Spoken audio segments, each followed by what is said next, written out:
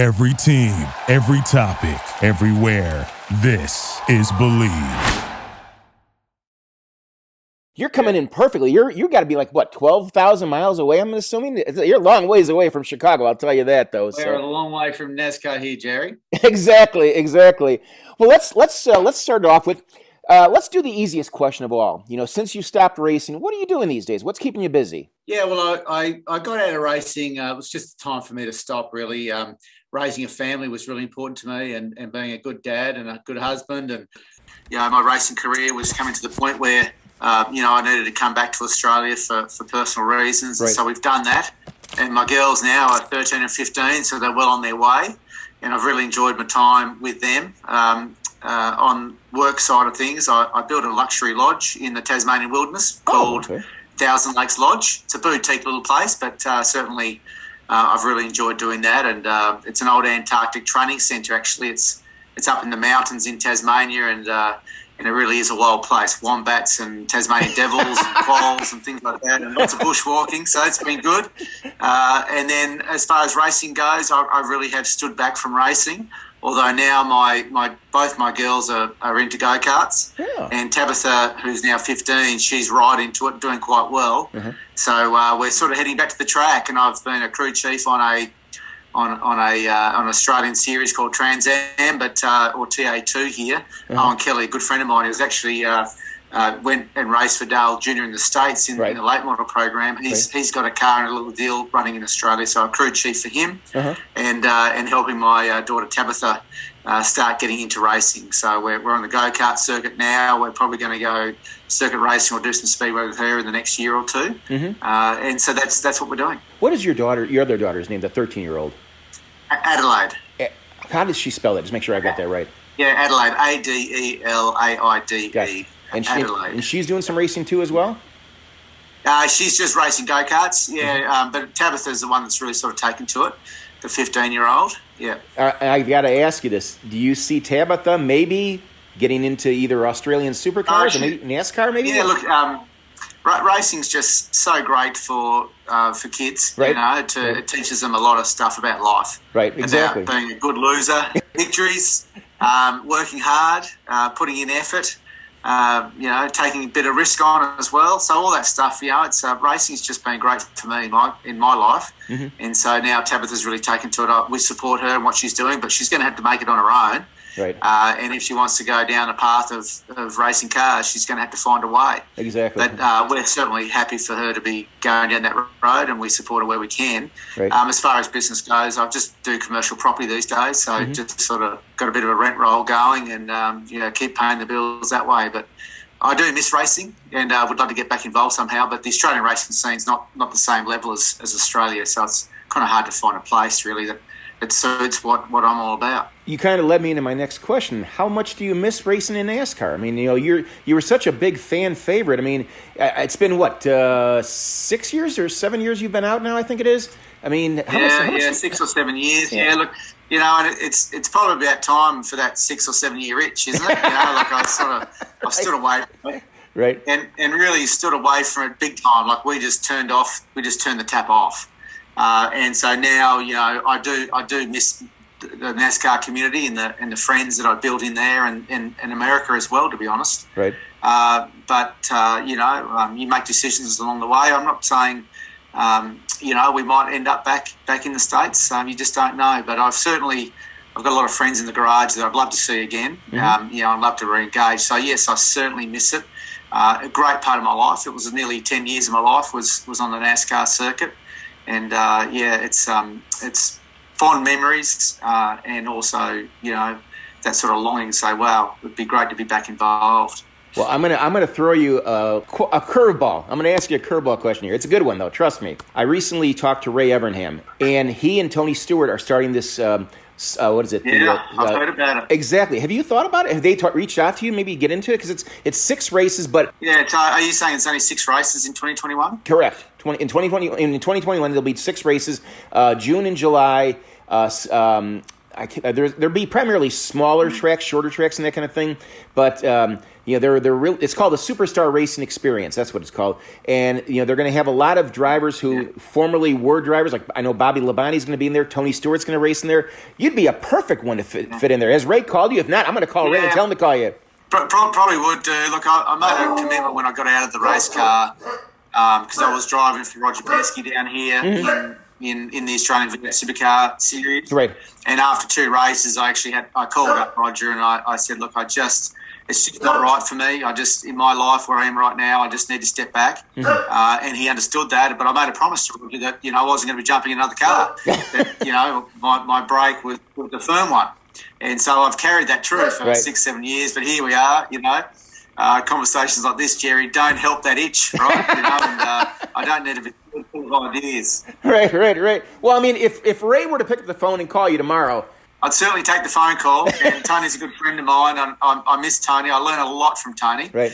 He, he's one of my. He doesn't know it, but like I watch Tony. I love the way he's gone about his life and his racing. Obviously, there's been some trips along the way, but he's a pure racer, and Ray too. Right. So I'd take a phone call. I probably would. Okay, I'll give them a call then. But let's go back to your days in NASCAR. You had a lot of highlights. You had the 2 wins at Watkins Glen, both very exciting finishes, exciting races overall, for that matter.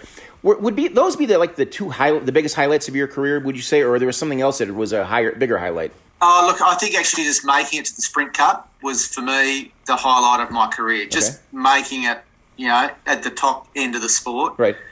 Winning races, that's great. It's a fleeting moment, but the actual, to make it to a full-time Sprint Cup driver for me was the highlight of my career. Because it is so competitive, and the quality of drivers and the teams, and coming from overseas, into that American-dominated sport, it was just a big thing. And I'm really proud of my time. I just love my NASCAR time, and those cars and that style of racing is all I think about. In my years of racing, I just think about those cars and the big tracks and the glory days, for sure. Yeah, but I mean it's a highlight for me. The Watkins Glen wins for sure were highlights, but I just love turning up to Bristol in the Cup car. I mean that feeling of lap 1 at Bristol is just, it will never go away. Exactly. Who was the toughest competitor you ever faced, regardless if it was NASCAR, supercars, any part of your career? Who was the toughest driver you faced? They're all super tough. Okay. All super tough, but and anywhere you go, like I raced against Jenson Button and Kimi Räikkönen and Dan Wheldon and Danica Patrick back in the Formula Ford days. Right. Over in Europe, back in sort of the late 90s. Right. And then in Australia, I raced the Australian V8 Supercar Championship against all the veterans of the sport then, and Mark Scaife, Greg Murphy, some of these characters, the Kelly brothers were all at the top of the pile. But then my move to the States, and certainly just to hold your own in the States was tough. But the Cup Series was deep with talent. When I was there, I'm not sure. I haven't followed that closely in recent years. I'm sure it hasn't changed. I'm sure the very best, the best make it to Cup Series, and just to hold your own in that field is tough. Exactly. Have you been back to the States since you went back to Australia? I mean, have you visited back? I have not. No, I have not been back to the States. We just made a clean cut. I'm so far away. We're on the other side of the world. Mm-hmm. On an island in the bottom of our next stop from Tasmania is Antarctica. So exactly. It's not easy to do the commute. And I really, when I left America, I just cut the cord, if you like, and that was just a way for me to actually just handle the, leaving NASCAR and leaving North America. We just had to start, a new chapter in our lives. And so I basically, left the States and haven't been back. Would love to come back though. Even now with all the hoo-ha going on, once COVID settles, gets under control and everything, hopefully, we can come back, especially with Tabitha now showing some interest in racing. I think North America would be a great place for her to go. Was the supercar race, your last race was in 2015 in supercars, right? Yes. You haven't done any other series since then, right? No, I haven't raced since. Okay. Do you ever get that itch? I mean, on occasion, do you ever say, well, maybe I'd like to try this, a one-off here or a one-off there? I mean, have you gotten that since you've gone back to Australia? Look, I haven't, because mentally, I just closed that chapter. I just closed that and said, right, I'm not doing that.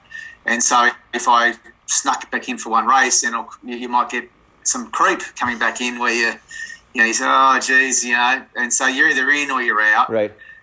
You're fully dedicated or you're not. Right. And so I've just chosen just to not get back in a car. I'm sure I could jump back in and do some training and do some testing and be back to, somewhat of my former glory, but I haven't tried and it just hasn't been on my radar. Okay. One of the things, that really marked your career was your popularity. Fans loved you. And even to this day, fans still love you. In fact, that's one of the reasons why NASCAR.com asked me to do this story was because they always ask, what's Marcus up doing? Marcus Ambrose doing these days? We really miss him. He was a great racer. We loved cheering for him. How much did it humble you to have as many fans as you did? And do you miss the fans, or do some still send letters to you or emails or anything like that at all? Yes, and yes. To race at the top level is tough, but then to not create enemies and for people to enjoy what you do, for me that's even better. And so Americans, they generally love Australians, right, and the Australian way of life. And so I was fortunate to be Australian in racing NASCAR, and I embraced that, and people embraced that. For me, my angle was different. All I tried to do when I went to the racetrack was just to try my best, right, and to have a red hot go. And so if people appreciate that, that's brilliant. I still get quite a lot of fan mail. It has been hard to sort of I closed my social accounts. I closed Facebook. Oh, you did? I didn't know that. Oh, okay. And Insta and things like that. We just sort of just turned it off because I can't. I just had to move on with my life. Right. I think what happened, to be honest, was the move to, my life's always been about racing. Mm-hmm. I've been racing since I was 15, and, it was a huge push to go to Europe and then, make a career back in Australia and then start again and go to America, and then 10 years of NASCAR on your own. I didn't have the infrastructure around me, the family around me, and right, I think I just burnt out. I think that was part of my issue. When right, I came back to Australia, I thought I could still drive for Roger and do the racing thing, and really I just couldn't. I mean, my brain was just saying, no, you have to stop, right, and just reset. And I think that's what I've done over the last 6 years, and that was part of the, closing the social accounts and everything, just sort of giving your brain a rest and just changing up what you were doing, because I think that's what it was. It was such a big thing to relocate to Australia with a young family. The racing thing was in your blood, and I was kind of burnt out from all that racing in the States and doing it tough on your own. Like, I didn't have the infrastructure, like I said, right, around me. I didn't have the history of it, and I was learning everything brand new and just probably doing it, not tougher, but I just felt like I was just took on so much burden that I just needed to stop and break that. What are we now, 6 years out from that, and I feel much better. Mm-hmm. I feel like I'm back to my old self. And Tabitha and Adelaide getting back into racing has reinvigorated me in the sport. Right. And so we'll just see where it goes from here. But we're actually now in the process of reopening my social pages. Oh, are you? Okay. And we're doing it really to help Tabitha and just to re-engage in the community. I'm doing the crew chief thing now at the racetrack, so I'm back at the racetrack contributing where I can. And I'm really enjoying that, to be honest. I feel like I've got a lot of experience in racing, and the cars that I've been setting up have been going quite well. So that I've enjoyed that as well. So we're sort of just re-engaging now in the motorsport. The Lodge thing, how does a guy go from, a well-known, respected, winning racer to building a lodge? How did that whole thing come about? Well, I think, again, it was part of that sea change. It was part of that, I've got to just reset the clock. And so I'd spent so long in the concrete jungle of NASCAR. Right. I mean, it's a fast-paced life. You're in a jet to get to the track. You're in a car down the motorway to get to the track. You're at the track. You're racing a race car. You're sleeping in the motorhome. There's just generator noise and concrete, and so I think I just needed to just get back to basics. Right. And so I thought at the time it was a good idea at the time was to go and build this wilderness lodge, and I enjoyed doing it. It was actually really good for my soul, was to sort of just get back to nature a little bit and to do something very different. And I think I was just getting rid of a lot of energy, really, and just sort of using that as a place to wind down, and do something completely different to give my brain a rest from what I'd been doing. You raise a good point. There's another guy that basically did the same thing you did, Cole Pearn. he left NASCAR. He left Truex's team, and he started his I think it was a ski resort or something like that in Canada. Because he left. What was it, after the 2019 season, and it was really surprised that he left, so abruptly, and he moved his family. He was originally from Canada, so he went from, I think it was Ontario to, I think it was British Columbia or Alberta, somewhere in there, and he started, or he bought a lodge of some type, and apparently he's doing really well. So it's kind of curious that you started it, he started it. This might be a trend here, So. Yeah, look, well, I think myself, there's quite a few. Myself and Carl Edwards are a couple of examples. Right. It was, you just get to a stage where, you just got to make a decision, and you're either in or you're out. You can't be half in and half out. Exactly. Right. Yeah, sometimes you just got to make the cut. And for me, I had a young family. I wanted to raise them. My body was saying, hey, my brain was saying, hey, you just need to stop what you're doing here. And so that's kind of where it was. But, I love my time in NASCAR. I've got super fond memories. I can't say I'm going to stay away for too much longer. I'll have to get back involved in some way, exactly. Even if it's just coming over for a trip or two. Exactly. We've covered a lot of ground. I always like to end my interviews with the question of, what haven't we covered? What haven't we talked about that you'd like to talk about? Have I missed anything at all? Or, something that you may want to promote, or anything like that at all? I'd just like to say that I was privileged to have been given the opportunity to come to America, to experience American life, right. To experience NASCAR, and to be accepted. And my memories of that time are just just humbling.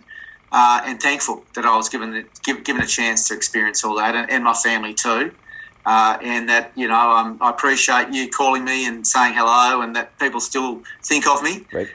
Over in those circles. And, it sort of does reinvigorate me to say, hey, what are you doing down in Tasmania? You should be doing something more. So maybe I'll get back engaged a bit more quickly and see you guys soon. I just thought about two other real quick questions. Where is Tasmania in relation to, say, Sydney? Are you close to there, or is it? We're a couple of hours flights from Sydney. Okay. But it's an island under the island, if you like. So, okay. Australia's a fairly isolated place. Right. And Tasmania's even more isolated than that. So we're right down the bottom of the world pretty much. We have beautiful scenery and mountains, and we've only got 500,000 people on the island. Oh. And the island's quite big. It's about the size of sort of North and South Carolina combined. Okay, right. So, it's a pretty big bit of land, but there's not many people on it. It's great for raising families. It's very safe. We've got no COVID down here, by the way. Really? Wow. Never worn a mask in Tasmania, and we've had no COVID pretty much. So we've been able to sort of, keep our borders, closed, and have been able to keep the virus away. So it's a great spot to raise a family, but it is certainly a long way away from the action. One final question. I just thought about it, and I'm going to let you go. You raced for one of the biggest names, the legendary names in NASCAR, Richard Petty. Tell me about your time with Petty. About him as a team owner, a friend. It has to be. It probably is every race car driver's dream to drive for an owner like Richard Petty, such a legendary guy. Tell me about your time with him. Look, Richard is just one of the nicest people that I've ever met and ever got to know. He's so full of wisdom. He's such an incredible race car driver, storied family in racing, such a humble guy, nice person, nice family. Inman's the same. Right. Robbie Loomis was there when I first came in. Sammy Johnson, so many wonderful people inside that organisation. It's just incredible to think that I drove for him, and I respect him so much and the family so much. And it's just great to see them still going. Exactly. And really, I've got, and the Geschectors as well, Tad and Jody Geschecter from JTG, Doherty Racing, and the Wood Brothers. Right. I got to drive for the Wood Brothers and for Petty. Exactly, right. Pretty amazing that I got to do that. And, I've got so much respect for racing families that have been doing NASCAR for 3 and 4 generations now, and what they've gone through and what they've done. Okay. They're part of the fabric of NASCAR, and that's what makes the sport so great, are those kind of people. And Richard's such a nice man, a humble man, a great family, privileged to have known him and to race for him. Okay. Well, listen, Marcus, I really appreciate taking the time. I mean, continued success in the lodge. I'm going to try to figure out a way to get to Tasmania one of these days. Come on down, mate. I'll take you around. Well, listen, you take it easy. Thank you ever so much for taking the time. I really appreciate it. All right, Marcus, listen, you take it easy. Thanks so much, Jerry. Just make sure that you include Tad and Jody Geschecter in there somewhere for me if you can. I'm just so, Tad and Jody gave me my chance in the States. Right. And anything that I want to talk about as far as thanking anyone, it's the Geschecter family, and because without Tad and Jody, I would never have made it to NASCAR. Exactly. Well, listen, you take it easy. Thank you ever so much for doing this. And awesome. Thanks, Jerry. Cheers, mate. Take it easy. We'll talk to you later then. Thank you. Okay. Cheers. Bye-bye. Thank you for listening to Believe. You can show support to your host by subscribing to the show and giving us a 5-star rating on your preferred platform. Check us out at Believe.com and search for BLEAV on YouTube.